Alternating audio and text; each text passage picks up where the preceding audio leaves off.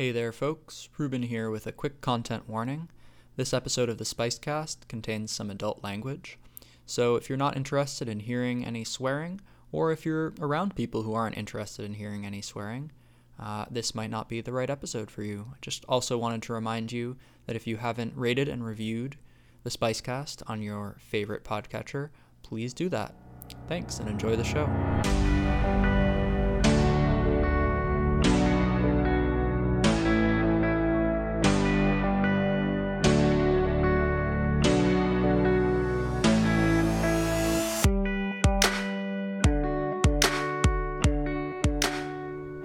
Hello and welcome to the Spicecast, the podcast where we talk about spices and the spicy moments in our everyday lives. I'm your host, Reuben, and joining me this episode are two very special guests. Guest number one, would you please introduce yourself? Hi, my name is Heidi, and I think the moment that I found out Reuben has a podcast about spices, I asked to be on this episode, so I'm excited to be here. Really excited to have you as well, Heidi. Number two guest, would you please introduce yourself? Yeah, hi, I'm Ashley. I am guest number one's sister, and we both have red hair. Mm-hmm. Dare I say, you could call us gingers if you're interested in that term. Well, thank you very much for being on with us, Ashley. Of course. If you did not read the episode title for whatever reason, the fact that both of these guests have red hair is relevant. We are going to be focusing on ginger this episode. And red-haired people, in case you're not aware, are colloquially and affectionately referred to as gingers in some circles. So before we get started, I just wanted to ask each of you or both of you, how has your red hair, your ginger hair, impacted your life, if at all? I think from an early age, it was, Heidi and I talk about this all the time. From an early age, it was an identifier that made us unique without us having to try. So that was cool. Like, we didn't have to learn the violin or the trumpet to be like, have a cool, fun fact about us. I will say through the years, the ginger term or the redheaded trait kind of took a turn for the worst, I would say, and I'm gonna have to blame South Park for that. The gingers have no souls, that like the surgence of that in the maybe mid 2000s. Yeah, definitely. Or probably, I don't even know when it came out. Kick a Ginger Day. Kick a Ginger Day. It was tough for us, you know. But I think, you know, a sort of ginger renaissance has happened recently, and you know, redheads everywhere are really embracing our hair color, and as whether it be a myth or not, we are a dying breed. So it's just something cool to say that we have natural. And I will say it's easy to spot a fake redhead. Yes, that's true. It's like we have this like it's a sixth sense of, yeah, like you see a redhead and you just like you do like an internal like nod, like, and just there's something that happens between you and it's just unsaid, you know. Yeah.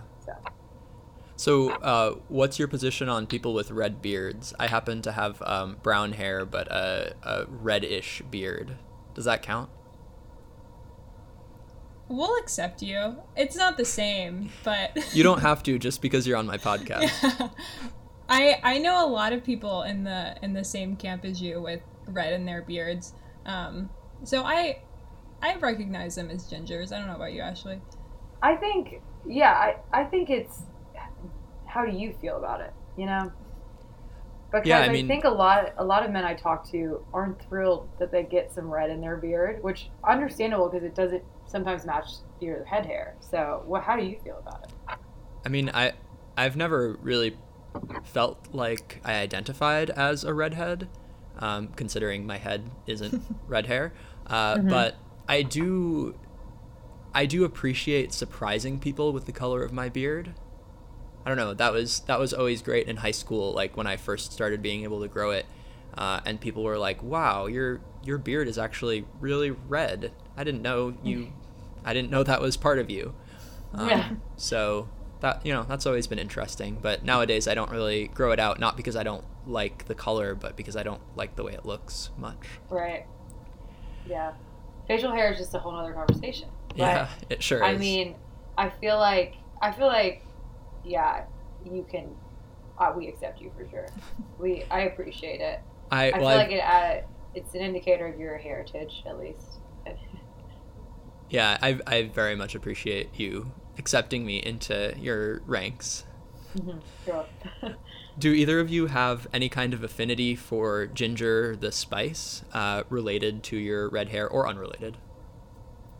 I definitely do. I don't know if it's related or not, but I'm drinking some ginger kombucha right now. I'm a big fan.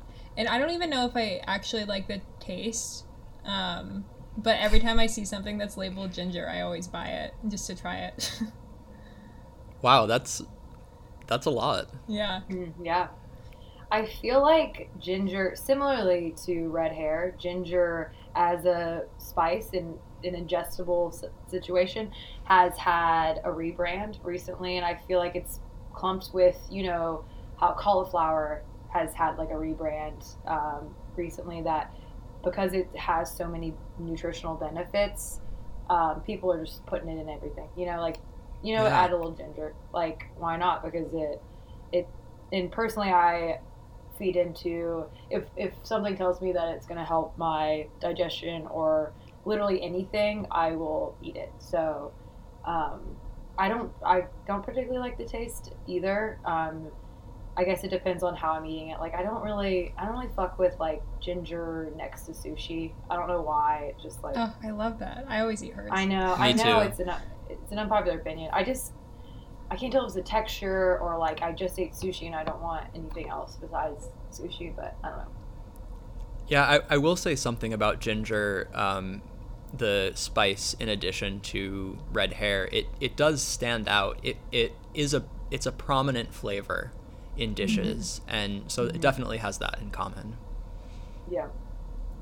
So with that, do either of you want to start with what ginger is? Well, up until 10 minutes ago, I thought it was a root, but is that wrong? Yeah. It is wrong. Oh, God. Yeah, I thought that too. Yeah, same. I also have just been calling it a ginger root.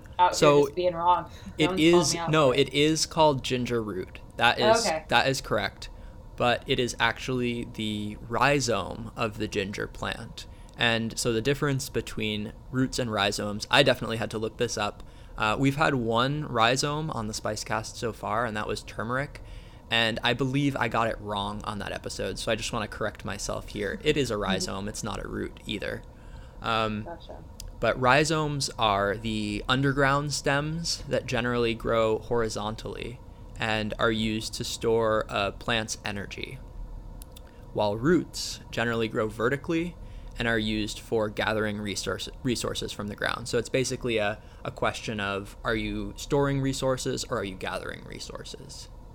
Got it. So I thought that was kind of interesting. Yeah.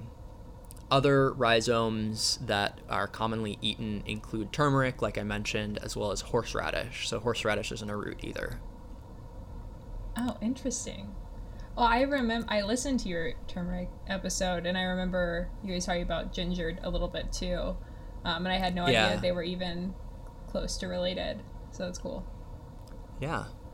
The other thing that's really cool about ginger, and different from most of the spices that we've featured so far on the Spicecast, is that it is a cultigen, what's known as a cultigen, which means that it doesn't grow wild at all. There is no such thing as true wild ginger, and that is, so it's only cultivated by humans. This fact is confused by the term wild ginger, which is used for a few different species in a different genus, because they have a similar taste to ginger, but those aren't actually true gingers at all.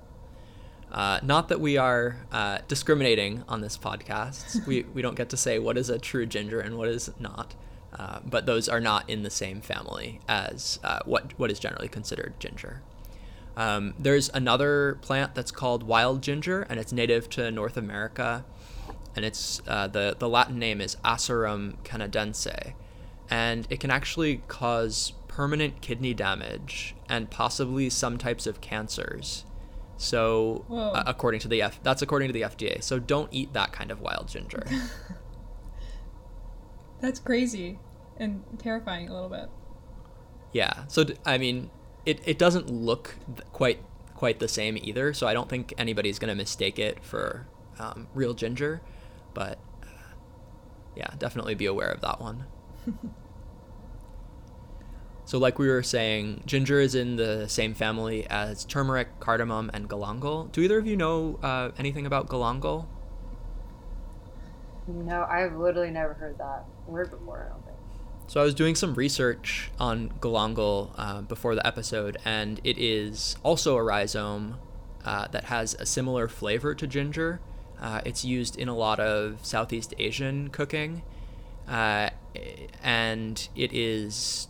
The only thing that's really different about it is it's a lot woodier than ginger, so it's like harder to use in a recipe because it's like more fibrous. Oh, interesting. It has the same kind of taste? Yeah, it's kind of a milder gingery flavor, and it's one of the staples of Thai cooking. Oh, I love Thai food. Yeah, so. When I was trying to make my own Thai curries, I got some galangal, but you can only get it frozen around here, or that's the easiest way of getting it. So it always was really difficult to break it up because of the woody stem. Right. So ginger is often used fresh in the like the chopped up rhizome, but it is also frequently dried and ground into a powder. So when you think of ginger, what kinds of cuisines do you think of? I think of like winter holiday treats, like gingerbread, ginger snap cookies, stuff like that. Yeah, definitely. So go ahead. I originally like used to, because we didn't really eat a lot of ginger growing up in any other form besides like holiday food. But I think now that we're older, I'm like noticing it way more in drinks and soups and, you know, palate cleansers for sushi or just in other forms. So I think that's pretty interesting. Yeah, so we can start in Europe and the US. And in Europe and the US, ginger is, like you said, often used for sweet applications, including gingerbread, ginger snaps, and there's a cookie called speculoos, which is really popular in Northern Europe. Do either of you have any fun stories about gingerbread people or gingerbread men? Did you bake those when you were kids? I tried to bake them, not when I was a kid, but like this past, I guess, 2019 in December. I attempted to for something I was doing with work, and they were the ugliest. They were not, it was supposed to be a gingerbread person. It was like a gingerbread blob. It was pretty disappointing, but I still ate it and it tasted great, so. Well, that's all that matters, right? Right. Yeah, it's not what it looks like. Yeah, definitely. So the first documented account of gingerbread people is from the court of the Queen Elizabeth I of England. And apparently those gingerbread cookies were made to resemble the guests that were attending the dinner that was being served. And another fun fact, Queen Elizabeth I was a redhead, so it all ties back. Huh. I did not know that. Me either. Also, how cool would it be to have the Queen like commission a cookie to look like you? Oh, that would have been amazing. Yeah. Yeah, so how about gingerbread houses? Do you have any particular love for them? Uh, I don't have any childhood memories making them, um, except maybe in school. But I think I have, as an adult, I've dabbled, and they look like shit. Like honestly, I'm really bad at making them, and I just feel bad for the ginger people who are living in this shitty house that I built, and Well, they don't taste that good. It's just yeah, that's true. it's not my favorite. In order to make them stand up properly, I feel like you have to overbake them so they don't Right. taste that good. I just don't have the patience for it. For the decoration part? Yeah, for just to take the time to to do all of it. I just want to eat it. Yeah, it doesn't make sense to me either. I feel the same way. Well, I would say neither of you should go back to 1600s Germany and become bakers, because apparently shaped gingerbread originated around that time period in Germany, and for most of the year, only highly skilled bakers, trained bakers, were allowed to make gingerbread, and they made these like incredibly intricate like sculptures and carved gingerbreads and like gingerbread in the shape of hearts, and it was like incredibly finely decorated with icing, and it was just very impressive. And then about 100 years later, in the 1700s or early 1800s, is the first recorded case of a house made out of gingerbread. However, I think either of you would have been fine not being a baker, but just being a normal person, because normal people were allowed to bake gingerbread around the holidays in Germany around that time, and the gingerbread that people baked did not have to be like intricately shaped or decorated or anything. It could just be like normal gingerbread. I thought it was interesting that normal people were like not allowed to make gingerbread during the rest of the year. That seems like a weird restriction to have. Yeah, I wonder how that was enforced, or if it was enforced. Yeah, I think probably just ginger was pretty expensive, so maybe people wouldn't be able to afford it during the rest of the year.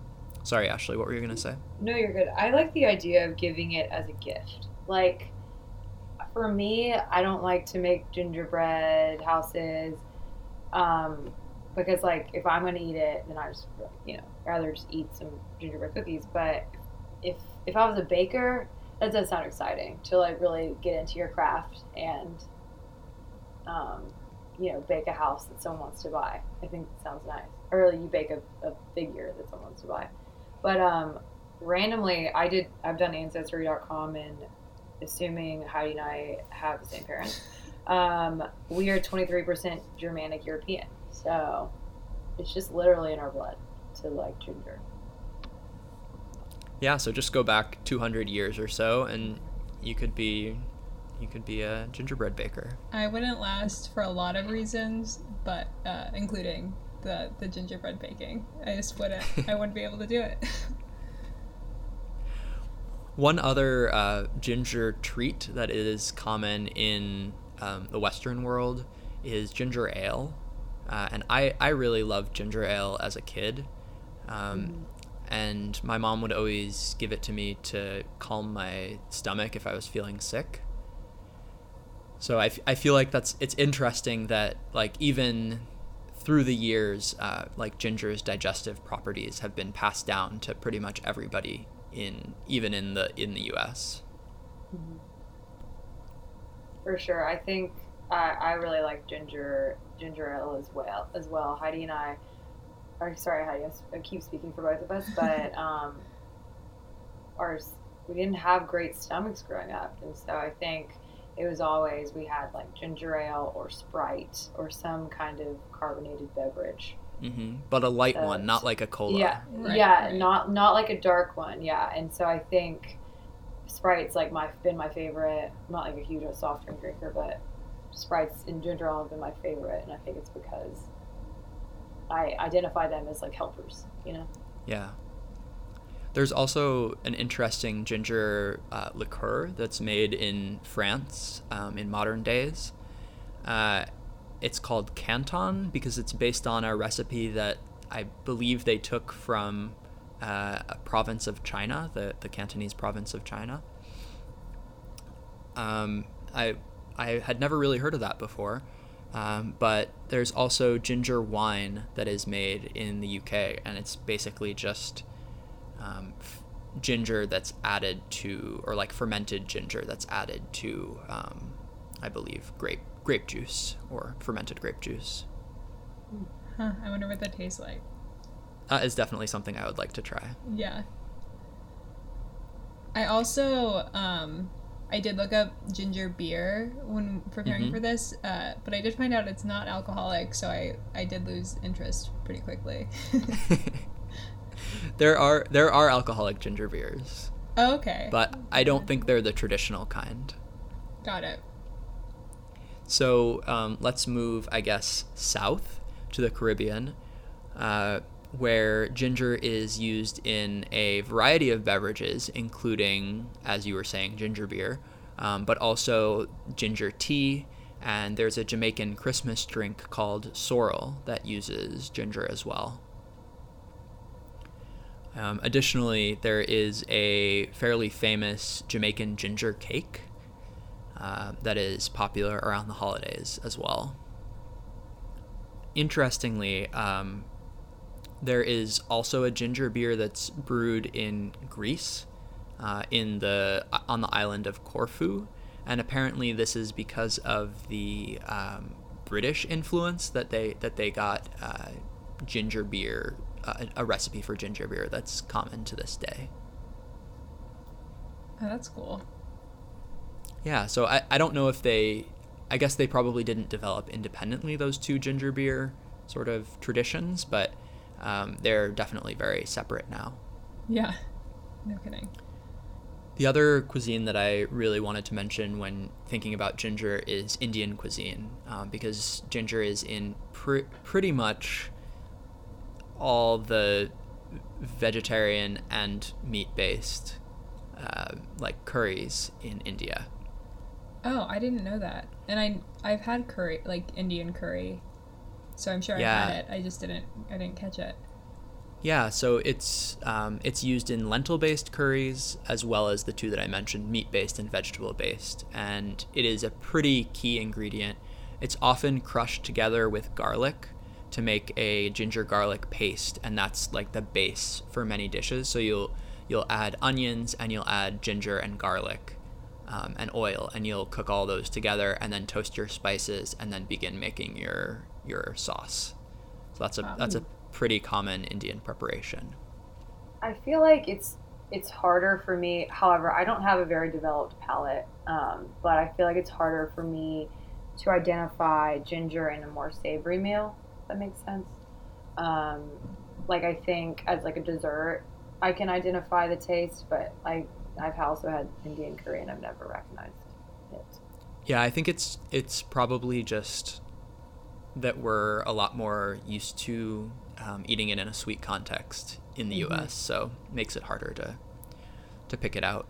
Also, the fact that Indian dishes often have a whole lot of spices going on, it might be harder to notice. That's true. That's literally all I'm focused on. I'm like, my mouth hurts. Okay. Yeah. So ginger is also used in masala chai. It's one of the spices that is used to spice tea. And it is also used to spice coffee in India, as well as a yogurt drink called sambaram, which is popular in South India. Wow. I don't like the idea of drinking yogurt. Sounds bad. It reminds me of... It's like a yogurt. Yeah. I think I could fuck with some ginger coffee, though. That sounds good. Yeah, that does sound good.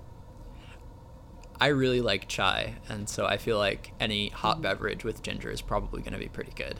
Yeah. I also just think, like you guys both mentioned, like the sentiment of ginger in a hot beverage really, I like who I am with that in that scenario. You know, it sounds like it's a crisp fall, winter evening or morning, and I'm drinking a hot ginger beverage. It just sounds nice, you know, soothing. Would you by any chance add some rum to that beverage? Oh, for sure. Doesn't matter what time of day. Ginger powder in India is often used in large quantities, specifically in foods that are for pregnant or nursing women, which is interesting, and it's one of the believed health benefits of ginger is that it's helpful for women who are pregnant or nursing. And one other common application is candied and pickled ginger, or two other common applications, I guess, are candied and pickled ginger, which are also common as snacks or sweets in India. Yeah, and pickled ginger, that's what's served with sushi, right? As a palate cleanser, maybe? Yeah, so let's get into Japanese use of ginger. So there are three primary uses for ginger in Japan.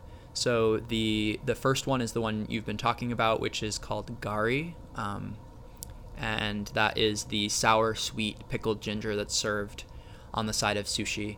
But then there's another kind of pickled ginger, and it's called beni shoga, and shoga means ginger in Japanese. So beni shoga is it's a spicier, saltier pickled ginger, and it is sort of used like parsley as a garnish on top of or on the side of dishes. So you'll sort of sprinkle a little bit of it's actually they're pink little rectangles of chopped ginger on top of your ramen or on top of your curry or yakisoba or something like that, and it's just sort of a little garnish. That's probably pleasing to the eye, like aesthetically. Yeah, sounds cute. It's all pink. Yeah, I think it looks really cool. Yeah. Yeah. Especially like juxtaposed with, I feel like ramen is typically like muted colors besides like green. So the third common use for ginger in Japan is a ginger candy. That's very common. I think it's common pretty much everywhere to have ginger candy. But it's often used for like people with sore throats or coughs or stomach aches, and it's sort of supposed to make you feel better, and often given to kids for that purpose. I think if someone handed me a ginger candy and told me it would like fix anything, I would believe them.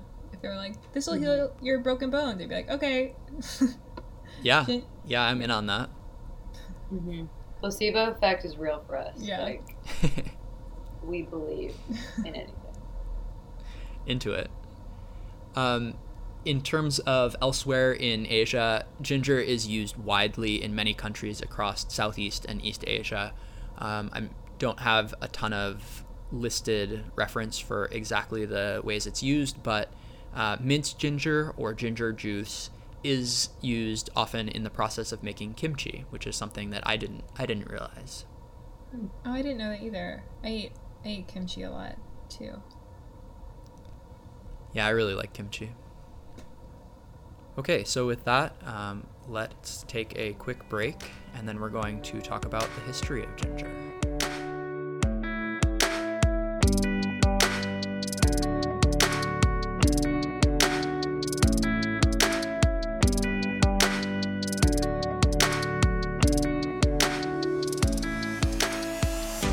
Alright, so let's talk a little bit about the history of ginger. So, do either of you know about the history of the word ginger?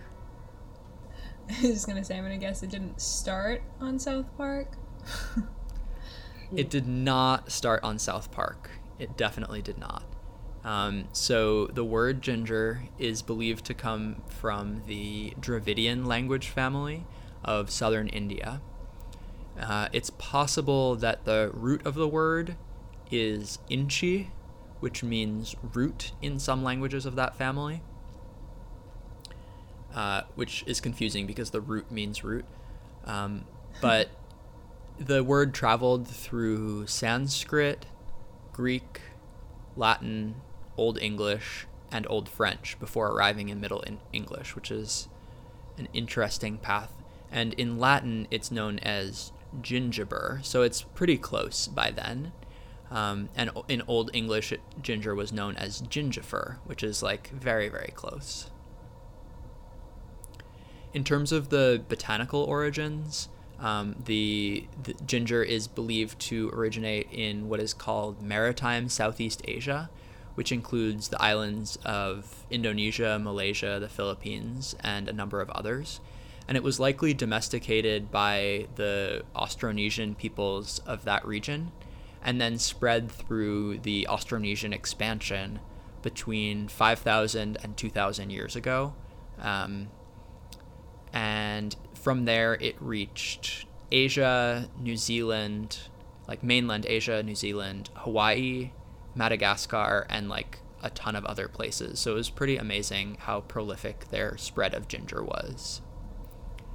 And it was said that the Austronesian peoples took ginger plants in their canoes as they were like going across the ocean to these other places, which is, it's crazy when you think about it, like how important ginger was already to them as like a spice and a medical plant as well.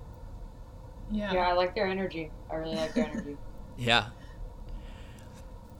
So the earliest written record of ginger is from Confucius in China about 2,500 years ago.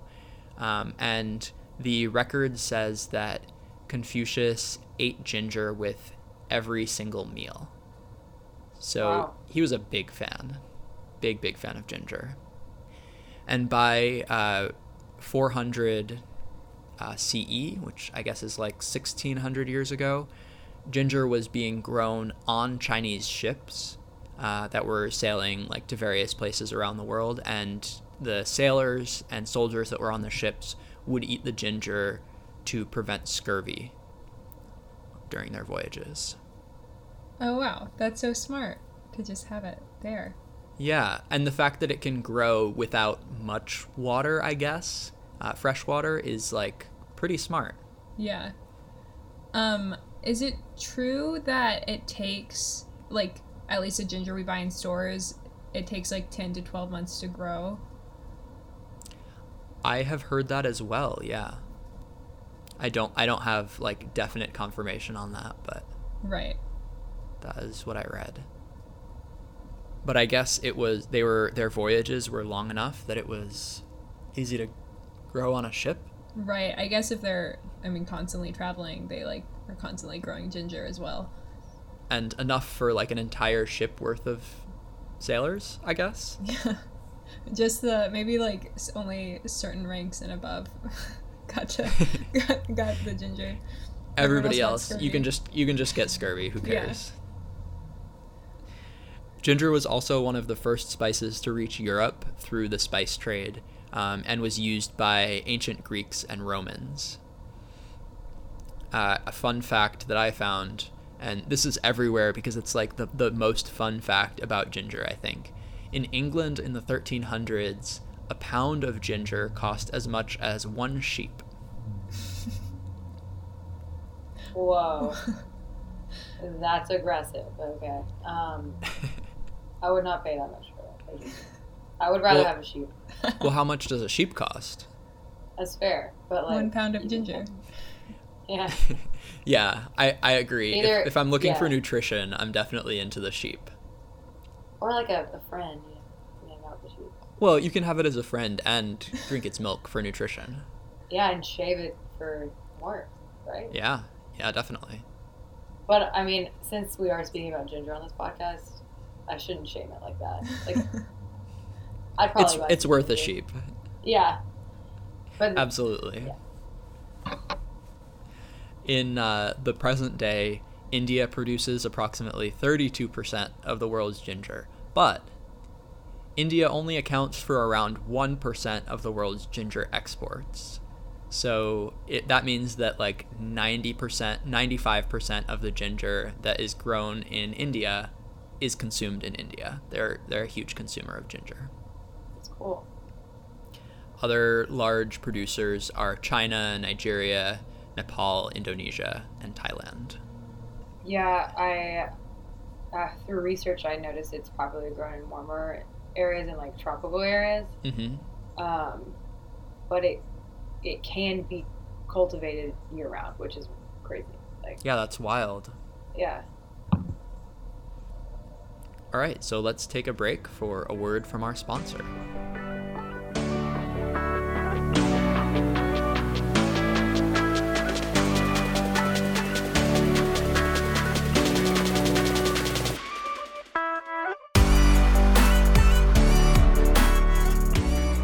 This episode of the Spicecast is sponsored by Lemony. Do you suffer from unpleasant knee odors? Does your partner skip over your patella when caressing your leg because they complain that their fingers will smell bad after touching it? Well, then Lemony is perfect for you. It's the only product that's guaranteed to wipe out unpleasant popliteal aromas and replace them with a citrusy, fresh scent. Other knee deodorizers cover up smells and wear off quickly, but Lemony eliminates the stench completely and leaves your knees smelling great. Try Lemony today, and you'll never go back to a pre-Lemony knee. Better knee, better me. Ashley, have you tried Lemony? You know, I have not tried Lemony. Love the idea, but it truly just masks the issue. As a pretty perspiry kind of girl, I suffer from knee sweat for sure, but I want the sweating to stop. I don't particularly want my knees to smell lemony. Jeez, they gave us money. That's pretty harsh. I hate to. I mean, but I'm just one person. You know. Well, Heidi, do you have anything to say about Lemony? Yeah, I couldn't disagree more with the other guest on the podcast. I use Lemony every day. Any other knee deodorizers are just incomparable, and believe me, everyone, when I say that you need Lemony. Well, thank you. At least one of our guests knows how to endorse a product. Hey, you gotta keep it honest for the consumers, okay? Yeah, 50% of authenticity. 50% of redheads endorse Lemony. Exactly. Thank you very much to Lemony for being a proud sponsor of the Spicecast. And remember, better knee, better me, Lemony. And now, back to the show.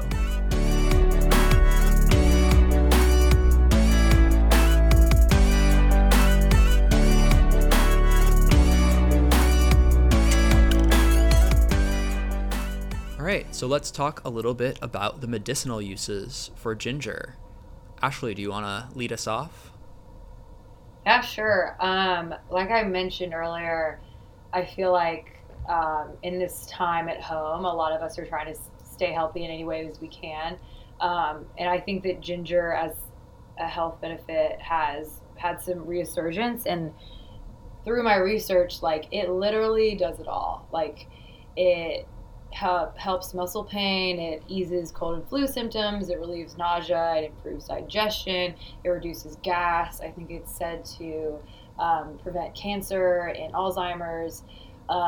So like there's just like no downside, you know, like why not throw it in your stew or your, you know, soup or your coffee or whatever.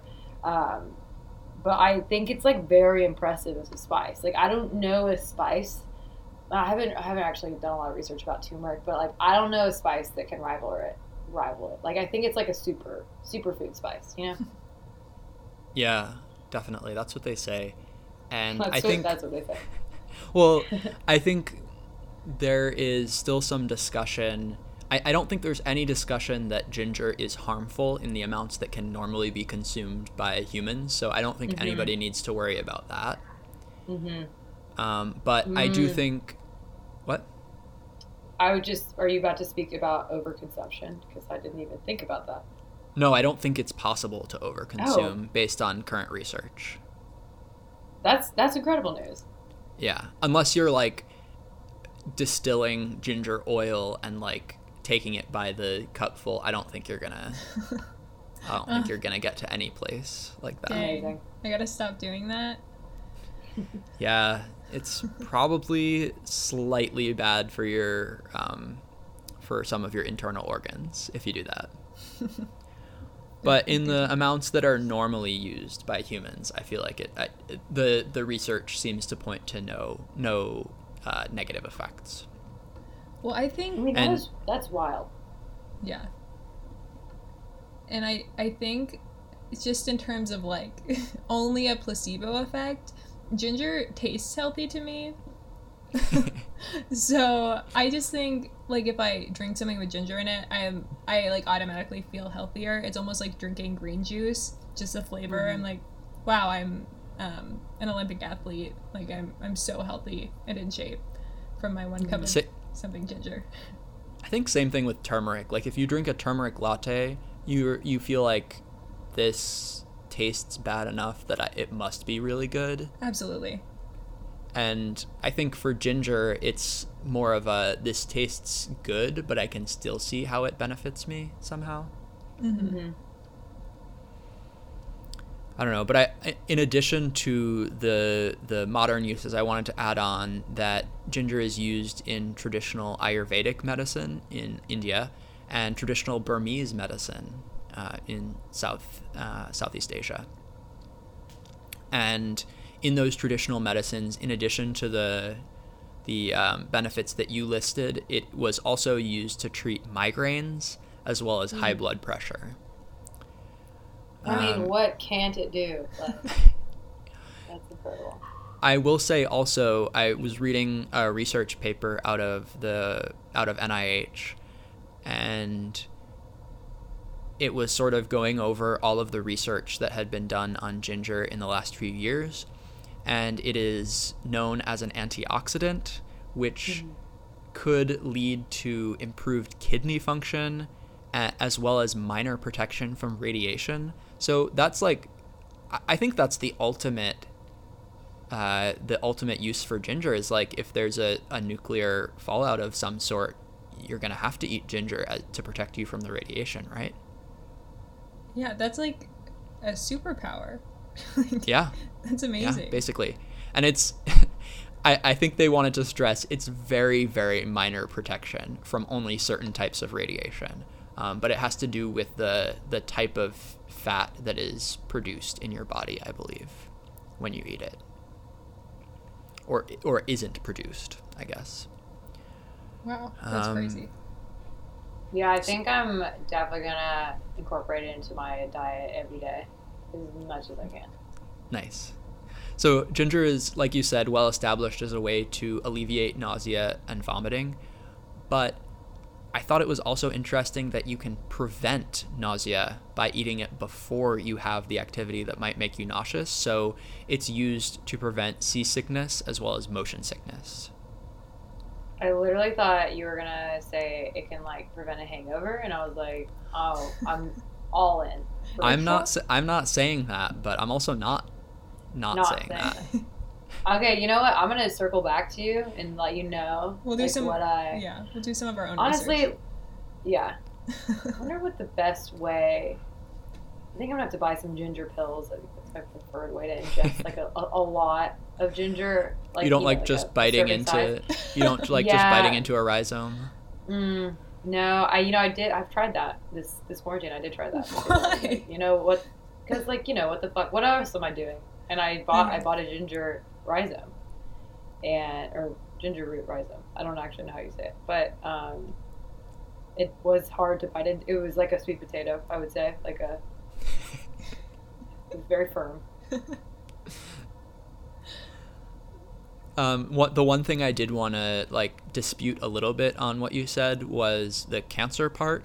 So from what I read, there's a lot of research into whether ginger can treat or prevent cancer, and it's all sort of in the early stages. There are some good results, but there are also some results that show no effect so far. So I think it's possible that something could come out of all of that research, but it's not yet proven in amounts that are consumable by humans, based on my research. I got my fingers crossed. Yeah. Maybe in the future. I feel like that's true for a lot of spices, though, where they're like, oh, it has possible anti-cancer properties. Yeah, like, most things I think are like possibly might prevent or possibly will cause. Like there's not even like yeah, I don't really know anything that's like you have no risk of getting it or not getting it. Like I don't know. Everything yeah, causes cancer these days, I feel like. causes or treats, like Yes, one or the exactly. other. Yeah. Anything else to add about the medicinal uses for ginger? I just want to encourage all the listeners to use ginger in their daily diet or incorporate it into their medicinal or food usage. Because why the fuck not, you know? I agree. It's tasty and it is not going to hurt you. Mm-hmm. So with that, let's move on to talk about redheaded people.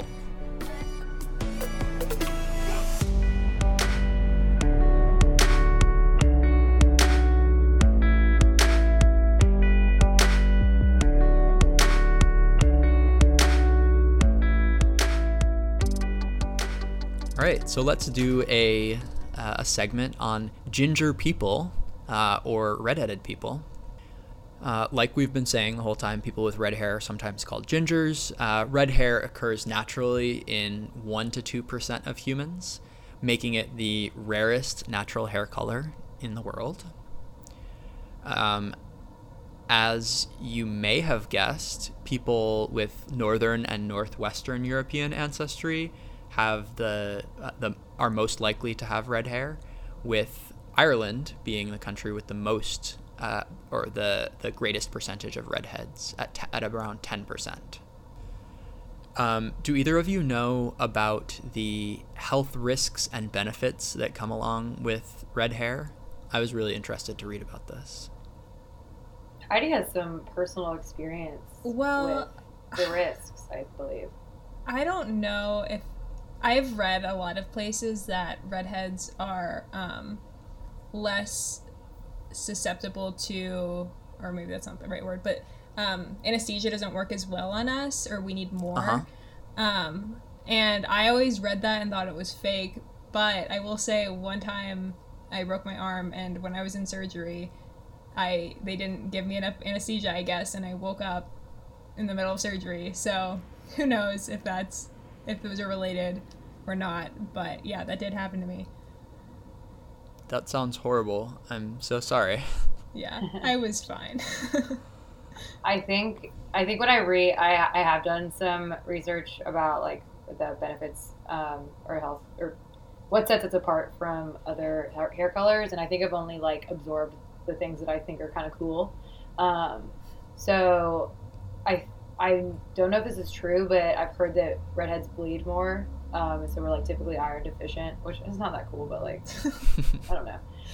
And also obviously we are way more sensitive to sunlight. Yes. Yes. I think that was the big one I read about. Yeah. Which you probably have more information about, but Heidi and I can both speak that we have had terrible sunburns and we've never learned. We still deny sunscreen sometimes, so. Well, yeah. The information that I have is not specifically about sunburns. It's about melanoma, but I think it's related to the sunburns, right? Right. Yeah. So apparently redheads have a higher risk of melanoma, but I think that's probably just correlated to lighter skin that doesn't tan as easily. Right. I just want to say use protection, everybody, because... Yeah, absolutely. The sun's out here. The Spicecast will endorse that you should always use protection. In every facet of life. Yes. But yeah, no, I think speaking to fair skin, like, I myself have been a fake tanner in my life. And oftentimes I would really like to, like, literally my skin would match my hair. It was like crazy. Jeez. Yeah, I know. I don't recommend. But now I've really, like, embraced, like, the fair skin look, which I feel like right now in this day and age, really being really tan is, like, sought after, especially for women. So, really going against the grain here. Yeah, I have definitely had my fair share of really bad sunburns and sun poisoning. It's never fun, so I second Ashley's suggestion to use protection. And I will say I lived in Florida for a while, and I was outside every single day for work. And I did eventually start to get a little bit of a tan, so it is possible. I still wore sunscreen every day. But if you're a redhead listening and you think there's no hope, there is. And Just also, like, go Ashley outside said, every single day. yeah, in Florida. Yeah. I In will say Florida. Heidi had like literally the biggest glow up. Like she was pale, and she really did like get a solid tan. I will say it might have been just like a lot of freckles congealed together to look like a tan. That's true. But I mean, that still counts. Yeah, if it looks tan, that's what matters, Yeah. right? Yeah. But I think going back to like the anesthesia portion, I always saw that as like our pain tolerance is really high, Yep. which I don't know if that's true, but I've stuck with it. And so like anytime the topic is brought up, I'm like, yeah, I mean, like nothing hurts me. So Yeah, that was it's a something that plus. I read, definitely, is that redheads have a higher pain tolerance than others Yeah. How do you on gonna- average. how do you know? Like, how is that research done? I don't understand. I think it's I don't know for sure, but my guess is that it's self-reported levels of pain. So they'll do a particular painful action, like a small electric shock or something, and they'll ask you to rate how much pain that is on a scale of 1 to 10.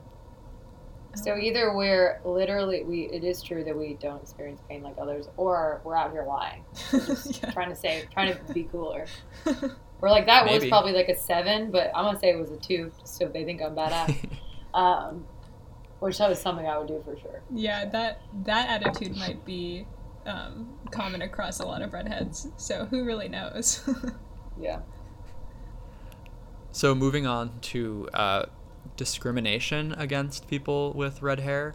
That's been going on for centuries, but like we were talking about earlier, a lot of the modern stereotypes about redheads come from South Park. Specifically, a 2005 episode of South Park called Ginger Kids. And that's where the gingers have no souls comes from. Do either of you have any reactions to that? I mean, we definitely felt that. You know, I don't remember watching the episode when it came out. Like I would just felt the like repercussions of the episode. Yeah. But honestly, I'm glad it happened. I think it really humbled me. I think if anything, I have a better personality coming out of it. I think like, you know, in the face of adversity, you either come out on top or come out on bottom. And I just think, I don't know about you, but I feel stronger because of it. And I feel like I really am confident that I like have an affinity for my red hair now because of that episode. I don't know if that makes sense, but Yeah, I agree. I think it definitely made us tougher. I mean, I don't know. I guess in 2005 I was still in elementary school. So kids could be cruel, but I guess I just, because I had, you know, lived all of my life before then with red hair, and I knew like I wasn't going to change, I didn't really let it get to me. And yeah, it just made me tougher. Also, I will say that the no soul thing, I think empowered me to act like a little bit more of a bitch. Because yeah. I had, you know, what are people going to say? That I don't have a soul? Well, they already say that, so. Yeah. I will say, yeah, that didn't really bother me that much. And also, our parents were, like, super big redhead advocates. Like, they always encourage us to love our hair. And also, just to preface this, like, growing up as a redhead was not hard. Like, Oh, yeah. We were not, yeah, like, Disclaimer, disclaimer. There is no, like, I would even hesitate to say discrimination. There is no, like, oppression. Like, we are very privileged people. Well, yeah, so. Thank you for clarifying that. Yes, just had to throw that out there. But, yeah, I mean, like our parents were always very encouraging for us to love our hair and love who we are. So I think that was super helpful. And I haven't thought about dyeing my hair ever. I think my mom would literally murder Heidi or myself if we did, but I've never thought about doing it. So I mean, I would say it was a little bump in the road that episode, but I mean, look at us now. Redheads are thriving. So yeah, and if it wasn't for that, who knows if we would be on this podcast episode? So exactly. Who knows? And I will say also, I think a lot of people missed the point of that episode. If I'm reading correctly into it, it was supposed to be telling people how stupid it was to be racist because it's based on traits that are like that don't affect us as people primarily. Yep. But people took it like incredibly literally, and especially kids. I think they didn't really get the nuances. Yeah. I think like the only people to mention it to me were like my boy cousins who were super mature and very literal and didn't have the depth to understand that. But yeah, I mean, I don't have any hate for South Park because of it. I kind of fuck with that they kind of metaphorically spoke to that. Yeah, I mean, definitely talented writers in that room. For sure. But I wasn't like Heidi and I didn't watch, I didn't watch South Park growing up.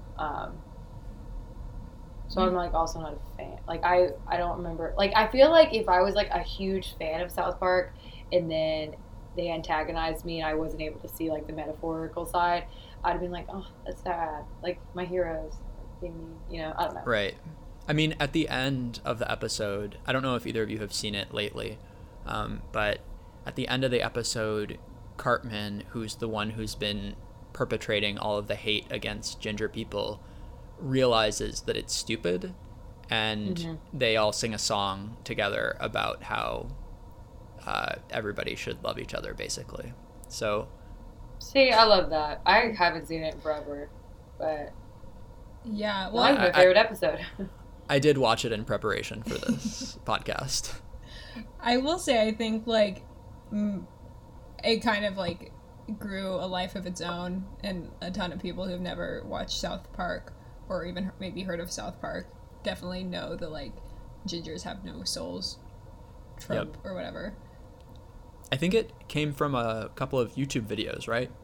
Yeah. Early YouTube videos. Yeah. There's a lot of memes with that young redheaded boy, which I will say, I think that this is completely kind of off topic, but I think growing up as a redheaded girl was easier than growing up as a redheaded boy. I literally don't know why, but I just feel like guys had some anger, and I'm not saying us girls didn't either, but the redheaded men that I've experienced were pretty angry when they were younger. But that could just be like totally wrong. But well, it's interesting that you say that because in film and television, there is a higher propensity for redheads being cast as bullies than other hair colors in terms of like the frequency of those hair colors appearing in the US. That's crazy because maybe subconsciously that's what I have deduced from. And I mean, maybe subconsciously that's how directors are casting as well. Yeah. That's fascinating. Wow. Yeah, that's crazy. Yeah. I did just say that I think I said being a redhead empowered me to be a bitch, so maybe we're not. Maybe we just are bitches, yeah. You know? Like maybe we're just out here being bitches. Maybe we're No, boys. I mean, the first redhead I've known, which is my mother, is literally the kindest person I've ever known. So that's true. I just like. But there is like the redhead temper, like the fiery temper. Oh, for sure. Which I've never seen in our mother, but I see in Heidi and I agree all the time. Oh, also, I really like, I think growing up as a redhead, I really like looked to redheaded like cartoon characters. Oh yeah. Any in particular? Yeah, we are big Scooby-Doo watchers. I loved Velma. Daphne. Oh, yeah, Daphne. No, Sorry. no, what the? Sorry. No, I like I will say Velma was like way smarter. No offense, Daphne, but I really like Daphne. Misty from there Pokemon. was like Misty from Pokemon was like my fucking girl. I don't know, like this is gonna be a crazy thought, but like I looked for people who look like me in cartoons or like, you know, movies, and I just think like South Park did. I think it's like so. I just think people of color were probably doing the same thing growing up, and they didn't see anyone, which I think is really fucked up and sick. But I Absolutely. mean, like Heidi I mentioned, like literally growing up as redhead was not fucking hard at all. We're joking about it, but yeah, I think I looked to and redheaded women in cartoons and movies were kind of like this seductive, typically cast as like a seductive, powerful, mysterious woman. Like Poison Ivy, I think about, and usually they were villainous, which I kind of like thought was sick, and I was like, fuck yeah, like I like this energy. So I feel like there is something to that in terms of like society's perceptions of redheaded women as seductresses. Mm-hmm. I think that goes back like way further than just U.S. television media and film media. Sure. It's like even going back to like Greek gods and Greek goddesses and Roman goddesses and things like that. Mm-hmm. There's been like this association between redheaded women and like fiery, passionate love, but also fiery, passionate anger for quite a long time. Yeah.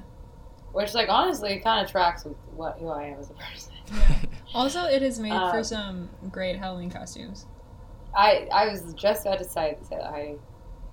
Also, I forgot our girl Ariel. Like, shit, she's like the OG. Can't forget about Ariel. Yeah, and I was like, oh, like I wanted to be a mermaid for most of my life. So I was like, I have to fulfill my dream. I mean, who doesn't? Yeah, that's true. Let's be honest. Yeah. But then I was like, I don't really like water makes me pruny, so I was like, no, I'm not interested. Logistically, the mermaid life logistically, it doesn't work. Yeah. But yeah, I mean, I don't know. I think that like that portrayal of redheaded women like made me want to be that. Heidi, did you feel the same way? Yeah, I mean, it's like what you said earlier. I think you look to Hollywood or books or whatever for role models that look like yourself. So yeah, I agree. So nowadays I think like you both were saying, I think the redheaded trait, the ginger trait, has been taken back sort of from the mild discrimination that might have come after the South Park episode. And now there are redhead festivals and conventions in cities around the world. Would either of you attend a redhead festival? 100%. I can't believe I haven't yet. Yeah, I remember in high school like Googling like when this happened, or because I was like I'm for sure gonna go. But I think I didn't notice if there was one in the U.S. or not, but there are a few really big ones in like Ireland and Scotland and that area, but I think they've spread to other places around the world as well by now. Yeah. Oh, for sure. I would definitely interested in attending. Cool. Yeah, me too. I remember one time I saw, this is kind of related, I just saw like a big redheaded family somewhere in public. There was like 12 of them. Were they the Weasleys? They might have been. They had red hair. None of them were in their robes, so I don't know if they were hand-me-downs. Okay. But I think I like asked them to get a picture with them as a redhead with like other redheads. And they're like, what the heck is she doing? But like seeing a lot of redheads is rare. Yeah. I agree, and I think I have literally no boundaries with redheads I see in public. Like I automatically feel really comfortable with them, and so I like will approach them in any means. And I don't know if they're okay with that, but I do. Oh, also, a large point in like pop culture that I've seen in like series that I really loved, especially Lord of the Rings. So like Samwise was Frodo's best companion, and ultimately, I don't know if you guys, well, I know Heidi has, but if you've seen Lord of the Rings, yes, he is literally, I think, the true hero in that absolutely pairing. And similarly, Ron Weasley was Harry's companion. I think that those characters have a lot of similarities. And I just think this is a testament that it's really good to have a redheaded friend, because they support you, they empower you, they lift you up when times of need. So just saying, like, you don't have a redheaded friend, like, get yourself a redheaded friend. Wait, so Ashley, are you looking for friends? Is that what we're gleaning from this? I'm so lonely. Actually, I don't have a lot of redheaded friends, which, like, I don't know what the fuck I'm doing. You are the redheaded friend, right? I guess, yeah, but like, that's a lot. That's a big weight to carry, though. Yeah, you have to be the hero of everybody else's story. Yeah, I mean that's fine with me, but now I'm like, am I threatened by other redheads? Like, is that why I don't want to be a friend? Like, wow, it's like opening up a lot of doors. But... Well, if you would like to be friends with a redhead, please email us at podcast@thespicecast.com, and we will definitely pass your email along to a legitimate redhead. Oh my god, we should make gingersmeet.com or something crazy. Like, we should make a friends dating app. Yeah, because if you want to have a redheaded baby, like, your best odds are going to be with a redheaded counterpart. I'm assuming. I haven't done like a Punnett Square in a while. But... I assume that's how genetics works. Yeah. It's the only dating site that hasn't been created yet. Literally, why? What the? I mean, the space is wide open. Like, it's not saturated. That's a free idea for all of you. However, listeners. Yeah. Wait, damn it! Cut that out. I will say it could. Like, I'm already seeing the backlash. Like, it is pretty discriminatory. Actually, it's very discriminatory. It's a horrible idea. It's a terrible idea. Don't do it. All right. And then, yeah, cut that. Here's what it will be. It's gonna be called, like, whatever ginger meat or whatever, and it is only gonna be for people who like to eat ginger in the same way. So if you really like that sushi ginger, or if you really like ginger tea, that's gonna be how they match you up with people. That's really good, actually. Yeah. And then we don't have to be discriminatory at all. It's just, like, based on what you enjoy. Right. Yeah. Wow, I like that. So with that, I think we should move into pop culture related to ginger.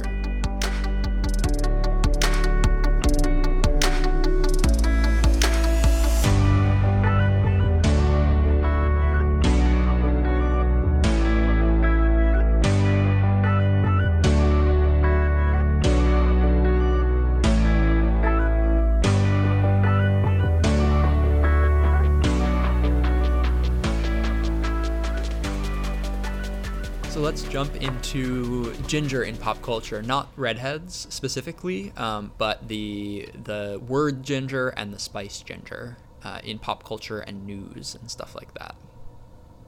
Let's do it. So I don't know if either of you have heard of hurricane ginger. Have you? No. When was that? That was in 1971.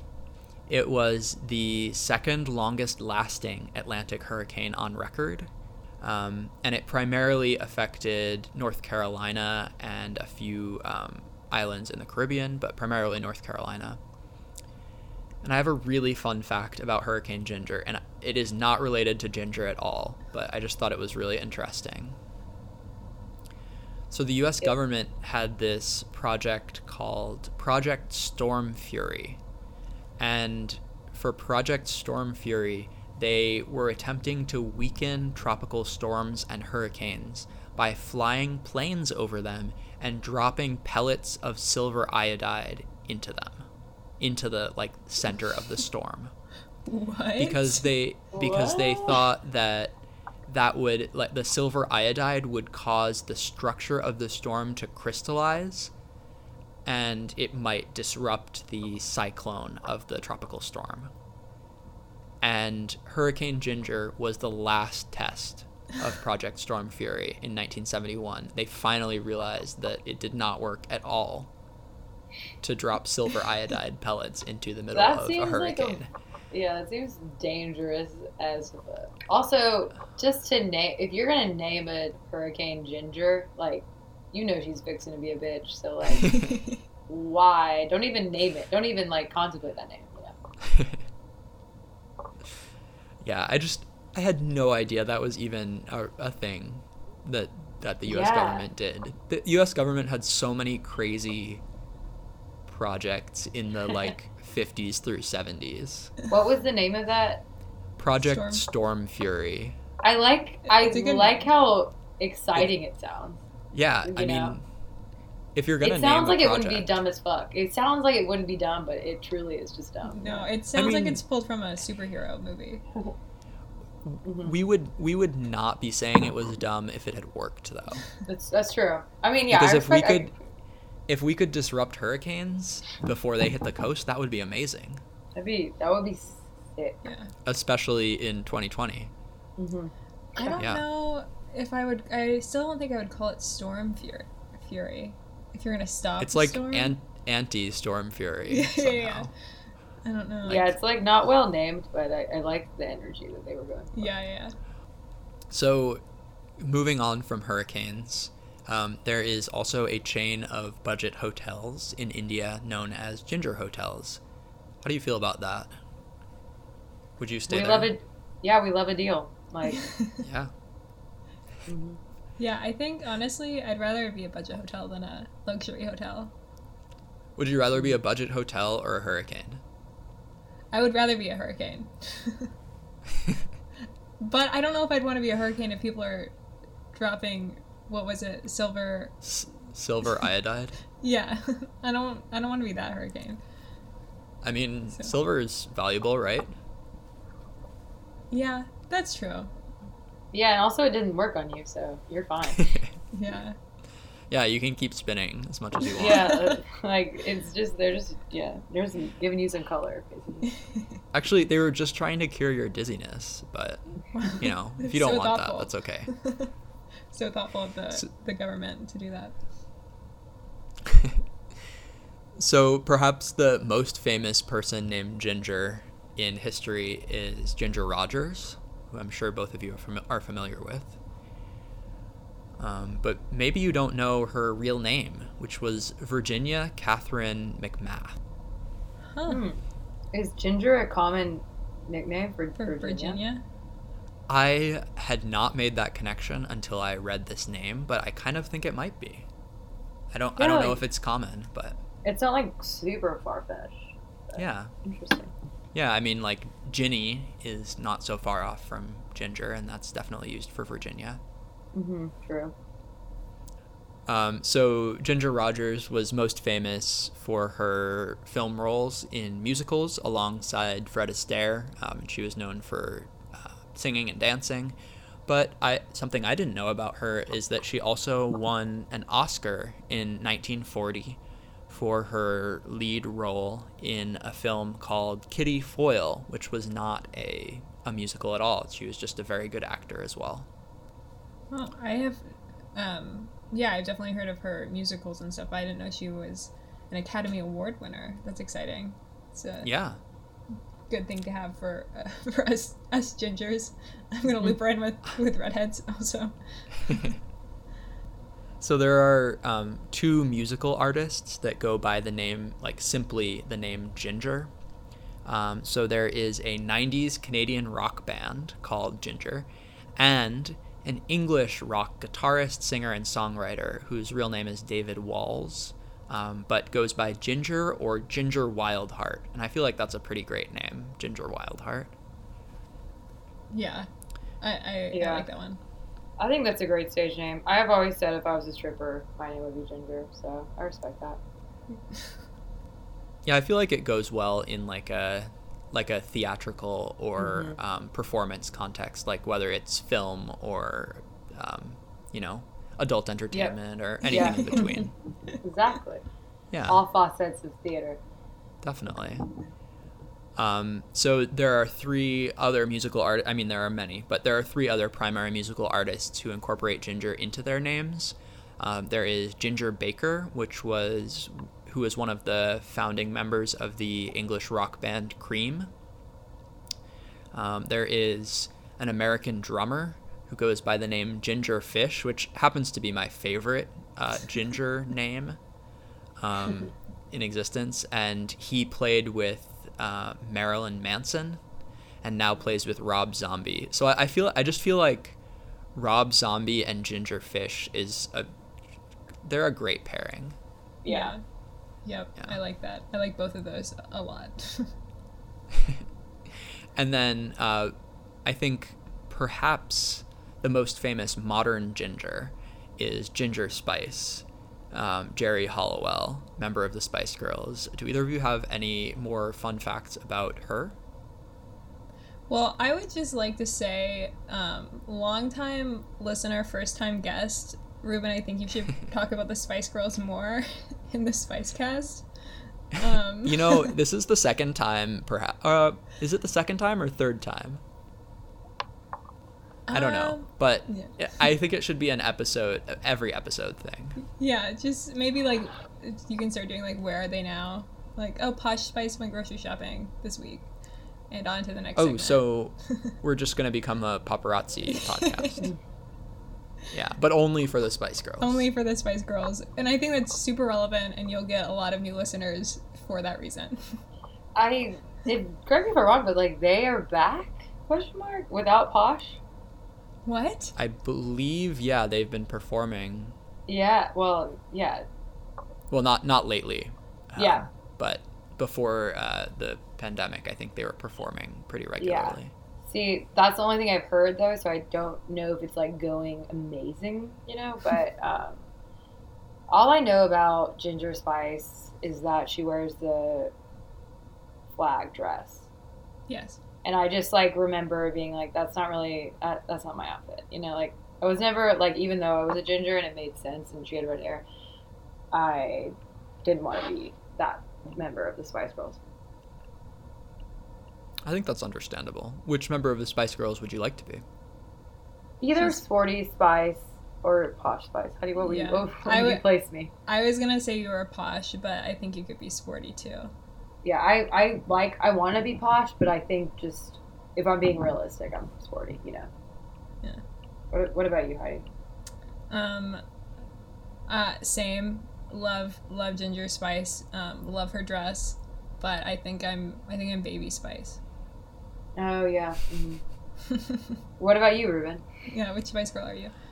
I am not super acquainted with the Spice Girls, but from what I've heard people talk about, Scary Spice is probably the one that I would want to be. Mm-hmm. Yeah. They're all good, Yeah, you can't go wrong. Just to be a Spice Girl would be awesome, but I was never was never into the flag dress. Like, I don't really like dresses, though, so maybe that was it, but I don't know. If they had been flag pants, would it have been better? Yeah, oh, for sure. Yeah. Love a pant situation. I think Spice Girls was one of our first CDs, Ashley, correct me if I'm wrong, but it was like Britney Spears and then Spice World was the CD. Spice World. I would say, I think that's like the only CD that I'm familiar with of them, or like album of theirs I'm familiar with, which is embarrassing, but yeah, or is it their only one? I don't even know. We are woefully uneducated about the Spice Yeah, Girls. dude, and I hope the Spice Girls, don't listen to it. If any listeners, including the Spice Girls, would like to write in and tell us more about the beautiful and very talented women of that group, you should write to us at podcast@thespicecast.com. You can also tweet at us at the Spicecast, or write to us on Facebook at the Spicecast Podcast. You like those little plugs? I'm trying to work those in plugs more. Yeah. Yeah. I'm sorry, we're really doing them dirty. But... No hate mail. I'm looking at you, Spice Girls. Don't DM me. Don't DM me about it, and don't be like, "Hey, fuck you for not knowing about the Spice Girls." Like, sorry. You can write to the Spicecast about the Spice Girls and or as the Spice Girls, however you want. Mm-hmm. We are asking to be educated. Yeah, absolutely. One thing that I found interesting is I found a quote from George Harrison recently, the member of the Beatles, and in his quote, he identified the Beatles as the Spice Boys. He said they were the Spice Girls before the Spice Girls, and I don't think I really feel good about that. Spice Boys doesn't sound right. Yeah, but I think he was just sort of attesting to the Beatles' fame, relationship with young people and place in pop culture at the time. So, I gotta disagree, because Spice Girls were empowering to women, while the Beatles, were more of a universal, easygoing happiness situation, if that makes sense. But the anthem was I Wanna Be, is that what it's called? It's just right. Wanna Be. Wanna Be, yeah. That taught us what to expect in a man, and we will not settle for less. If you don't like our friends, then fuck off. That, the Beatles never gave me anything like that. Yeah definitely. I want to say the Spice Girls could sing Yellow Submarine, but the Beatles couldn't sing Wanna Be. That's don't DM me, but I'm saying that might be controversial. Hot take. That might be the hottest take we've had on the Spicecast in a while. Yeah. It's true. You know what? I would really like to hear a Ringo Starr cover of Wanna Be. He's the only one still alive, right? Yeah. Is Paul McCartney still alive? Oh, yes. Paul McCartney is still alive. Okay. No, we don't DM us about the Beatles either. We don't know shit about it. Paul McCartney and Ringo Starr, if you are listening, we would love a cover of Wanna Be just to prove us wrong that you can do it. Yeah. We want to see that. And what Beatles song would you want the Spice Girls to sing? I just threw it out there, but I'm we didn't really have time to think about it. I feel like any of them could be a good Spice Girls song, especially the early ones, because they were a little bit more poppy. Mm-hmm. I feel like they would go extremely well with an ensemble girl group. Yeah. Honestly, I'd be into it.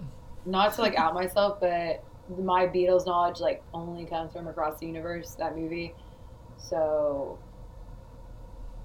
if you want to write to the Spicecast and let us know about information about the Beatles, feel free. Maybe just include a roundup of Spice Girls and Beatles. Interestingly, there is a Beatles song that mentions ginger. Oh.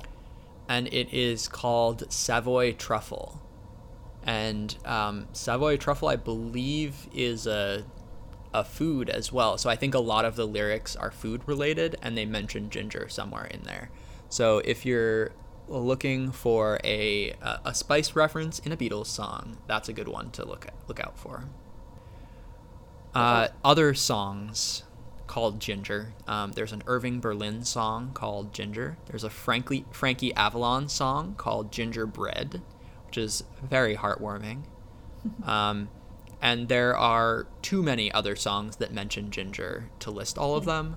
But some artists that clearly love ginger a lot and included in their lyrics are Pink Floyd, Ella Fitzgerald, The Velvet Underground, and many more. So ginger is a very well-loved spice in music. Love to hear that. Yeah. So here's a question I have for both of you. I wasn't familiar with this show, but there was a early 2000s animated Nickelodeon show called As Told by Ginger. Are either of you familiar with that? No. It feels like it's right in my time period, but... Yeah. We didn't have cable, so... Okay. Yeah. I don't know why we didn't have cable, but I feel like we missed a lot of, culturally relevant cartoons. Like I didn't even watch SpongeBob. Like, that's absurd, and I shouldn't share that, but no hate mail about SpongeBob allowed. Yeah, I wish I did. I'm sad. I feel like it's like too late to get into it, but no, I haven't heard of it's never too late. Okay. The name, go ahead. The name, as told by Ginger, sounds really familiar. I'm definitely gonna Google it later. Yeah, I don't know if you would recognize her if you saw her, but the protagonist, the main character, is a red-haired girl named Ginger Foutley. And I think I didn't remember the show at all, but when I looked her up, I definitely could remember seeing a character like that on TV at one point. So there are also characters in a number of other shows named Ginger. So in Gilligan's Island, Ginger Grant is one of the main love interests on the island for Gilligan. On the West Wing, there's a White House staffer named Ginger. On The Simpsons, the Vegas wife, in quotation marks, of Ned Flanders is named Ginger. And on the kids show Phineas and Ferb, there is also a character called Ginger who is one of the Fireside Girls. I wasn't super familiar with any of those, but maybe you have any takes on those? I remember Phineas and Ferb Ginger. And Gilligan's Island, but I don't think I know the rest of them. Yeah, I don't know that. Do either of you know someone named Ginger in real life? I was about to say, I don't personally know Ginger either. I don't think I've met a Ginger. So. I think I know a dog named Ginger, but not a human. Is that bad to say? No. No, I wish I knew. Yeah. Now I'm going to try to find a Ginger friend. A friend named Ginger. I mean, so you're looking for all kinds of friends. Friends Yeah, named Ginger, I'm in friends need. with red hair. I know a Virginia, and I could just call her Ginger. And You could. be like, apparently that's your nickname. Yeah. Heidi, sorry, what were you going to say? Oh, I was just gonna say a redhead named Ginger would really be like two birds, one stone. Spot on, yeah. So in terms of film, there have been a few films called Ginger, including a 1935 American comedy and a 2013 Indian action comedy. Ooh, that sounds spicy. Ginger is also the main character in the 2000 stop-motion animation film Chicken Run. Did either of you see that movie? Fuck She's yes, a bad guy, Chicken Run. right? Or is she one of the chickens? She was the main character. Oh, okay, the main chicken, I Chicken. believe. Her name is Ginger? Yes. Ashley and I watched that all the time growing up. No, yeah, like, it was, like, disturbing, but good. You know? Was it, like, Yes. claymation? What was that animation? It was like... Yeah, stop-motion animation. Yeah. Was it Pixar? No. It was not no. Pixar. It was not. DreamWorks? Probably. I cannot tell you who made it, but... Yeah, Heidi and I watch that way too much. I really like that kind of animation, and I really like chickens, so... Actually, like, I don't like chickens... Well, I just told her I don't really like chickens, but I respected her. And it kind of, like, Heidi is now vegan, and I try to limit my meat intake, and I feel like that movie, along with Babe, really kind of, like, made an impact on us and in, like, farm animals, you know? Yeah, I feel that. I don't think that movie did anything for... Oh, what's that other movie? Home on the Range? Oh, that was one. Yeah. I seriously, we've seen that movie so many times, but I don't think I could have told you that her name was Ginger. No, that doesn't ring a bell at all. But isn't the premise of her trying to escape Yeah. the, like, chicken place? And that Yep. that chicken from out of town comes in and says he can fly or something. I don't know. Yeah, it's, like, very similar to Nemo, TBH. Like, not to, like, call out Nemo, but, like, they definitely stole the block, but okay. So, in terms of books that have to do with Ginger, there is a 1990 biography of coal miner and labor union leader Albert Goodwin that is called Ginger, The Life and Death of Albert Goodwin. And that is because his nickname was Ginger, and he had bright red hair, and he was a pretty interesting guy. And I feel like I would never have found this book if it weren't for doing the research for this podcast. So he was a good person, you would say? Yeah, he was a former coal miner, and then he became like a really influential labor union leader, I believe in Canada. And he helped miners and other laborers unionize and get better pay and get better benefits and working conditions and things like that. I love to see that. Yeah, that's awesome. That's awesome. I love when redheads shine. I love it. I love to see it. I feel like a personal victory, and I literally feel like they're like my family member or friend. Like I feel that kind of affection. Anyways, I understand that.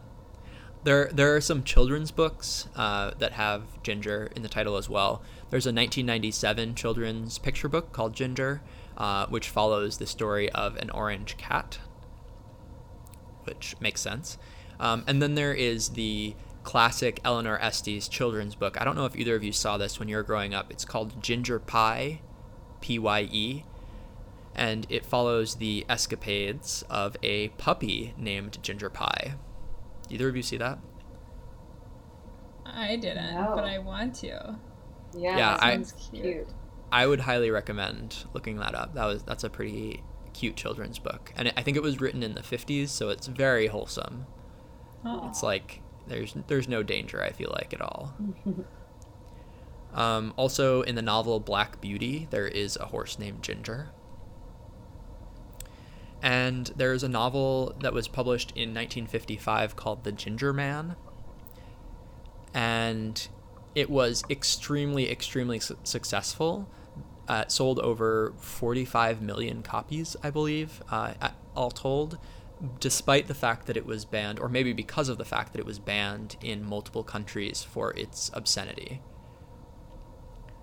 Oh, wow. What was the plot? Apparently, the main character swore a lot and drank a lot and did various lewd actions and was generally not a very upstanding man.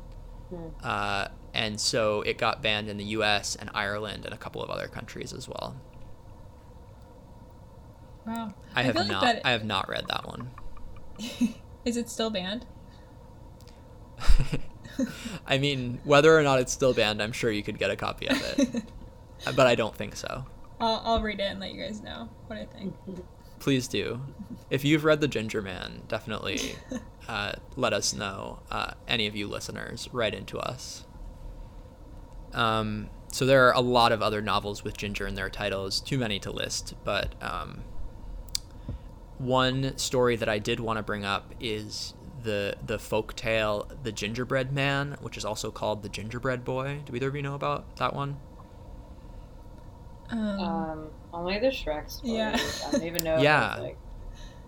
It's totally related. So the folk tale was first printed in 1875, and it is about a gingerbread man, a gingerbread cookie, who is baked by an old woman, and he comes to life and runs away. And spoilers, if you don't want to hear the ending to a story that's about 150 years old, please skip ahead a minute or something. But the gingerbread man who escapes is then eaten by a fox, which is a very sad ending to the story. Yeah. Fuck, I didn't even know that. Aww. A fox? Wait, but foxes have red hair mostly too. It all comes back to red hair. So later versions of that story contain the line, "Run, run as fast as you can't catch me, I'm the gingerbread man." So that's where that line originated. So it wasn't in 1875 that it had that, but later. So that was kind of interesting. And then that gingerbread man from the folktale is the one that is featured in Shrek. And in Shrek, he's named Gingy. That's cute. I love Shrek. Oh, I figured I haven't. it was from like a earlier folktale, because that's what Yeah. all the characters in Shrek are from. Yeah, it's all Yeah. plagiarized. But I didn't really know about that story at all. Me either. And I also forgot that little jingle. And I think I'm going to use it sometime. In some retellings of the story, it is incredibly graphic. Not graphic, but like he first gets one leg eaten off by the fox, and he says, "Oh, I'm a quarter gone." And then he gets the other leg eaten, and then he's like, "Oh, I'm half gone." And then there's another bite taken out, and he's like, "Oh, I'm 3/4 gone." And then the rest of him gets eaten. It's a terrible. weird folktale. I mean, as most folktales are, it's like way more adult. Is there a message? You know, like what's the moral of the story? Yeah, I can't even. It has gotten past me, whatever the moral is. Don't fuck with foxes, I guess. Don't run away from home. Yeah, when an old woman bakes you, don't run away. Just accept that you're gonna be eaten by an old woman. Yeah, that's true. Did Hansel and Gretel have anything to do with ginger? I think the witch's house is made out of gingerbread, right? With gumdrops on the outside. Yeah, that. Because I'm thinking of like stories with morals, and I'm like, don't talk to strangers with houses made of candy. Yeah. Some and gingerbread. There. Yeah. Other media that gingerbread people have appeared in, the Nutcracker, there was an army made out of gingerbread men, and the Muppet Show had a group of gingerbread people who were singers, and they sang a song about themselves, I think.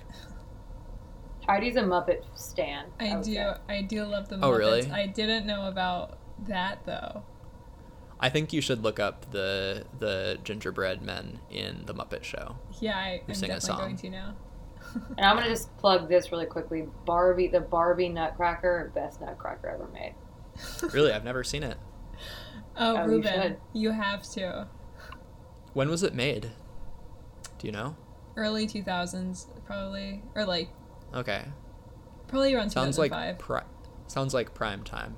So, growing up Jewish, I really didn't like a lot of Christmas media, but I'll have to give some of these more of a try. I don't think I've ever actually seen the whole Nutcracker in any capacity.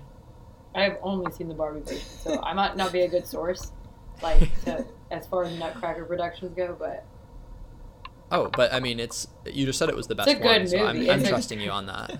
Yeah, I mean, Heidi, back me up here, Yeah, I also haven't. I think I've seen like only one other Nutcracker, but without even seeing the other ones, I can tell you that the Barbie one is the best. Like, you're gonna enjoy it at least, Yeah, I believe you. So finally, I have a few places that have the name Ginger, including Ginger, Washington, which is east of Yakima, Washington. Ginger Island, which is a part of the British Virgin Islands and is uninhabited. And the Ginger Islands, Antarctica. They are called that because the largest island in the Ginger Islands chain appears reddish when there's no snow. So, fun facts about ginger places. If you have visited any of those places, I will be very impressed. So please write into us if you have. Let us know. Yeah. Any other ginger pop culture, geography, history facts that you wanted to bring up? I don't think so. I mean, now I kind of want to. Well, you said the one in the British Virgin Islands is uninhabited, but I kind of want to go to all the gingers in the world, which means I think Washington would be the easiest place to get to. It's like an unincorporated town, I believe, in rural Washington, so you can drive there. Oh, cool. All right, that's first on my list, and then I'll worry about Antarctica. I think ginger is just a really good name. Like, I'm not surprised it's used in so much. It's a good word. It is.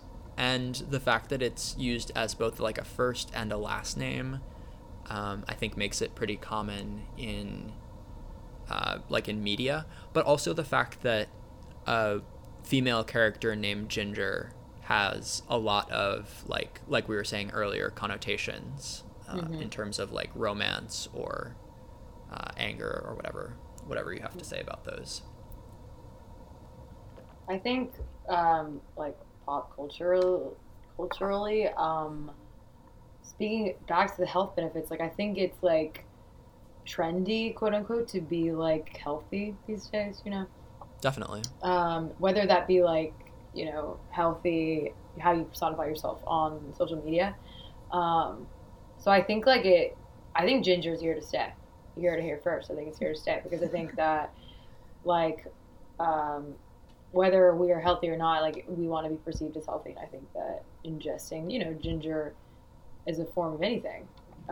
We want to like tell the world that. So I think, you know, if I'm sipping a ginger, like Heidi's doing, sipping a ginger kombucha, I might post about it. So yeah, I think it's going to be well received by generations to come. Well, you heard it here first. Ashley, the ginger trendsetter, thank you very much. You're welcome. And I just want to thank both of you for joining me on this episode of the Spicecast. Thank you, Ashley, and thank you, Heidi. It's been really fun to have you. It's been great. I'm so glad that I got to join. Yeah, I really have learned a lot, so thank you.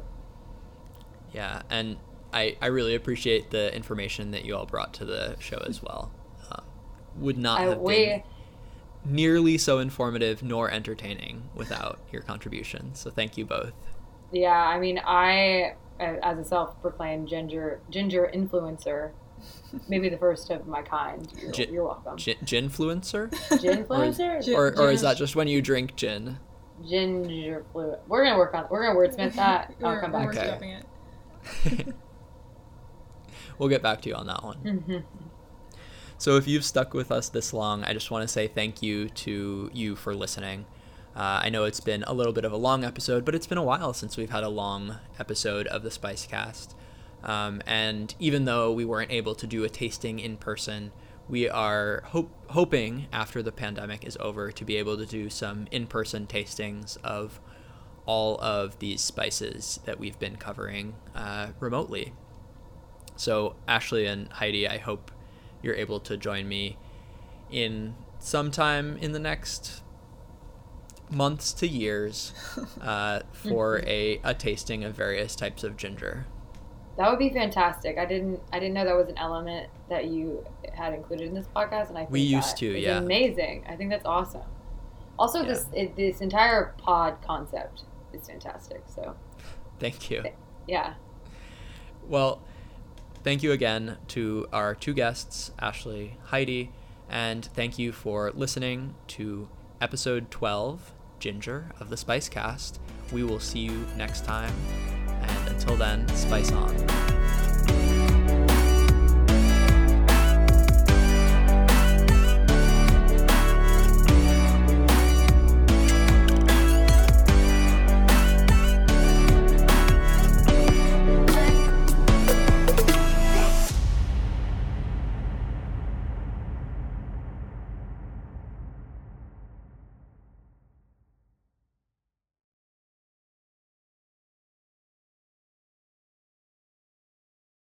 Well, I will just say I would like you to be on every single ad so you can just shit on all of the fucking products that I write. Yeah, I would love to do that. It feels great. It feels great to have my work validated in such a wonderful way. This is like off the dome, too. Like, you're just throwing these at me and I can shoot them down.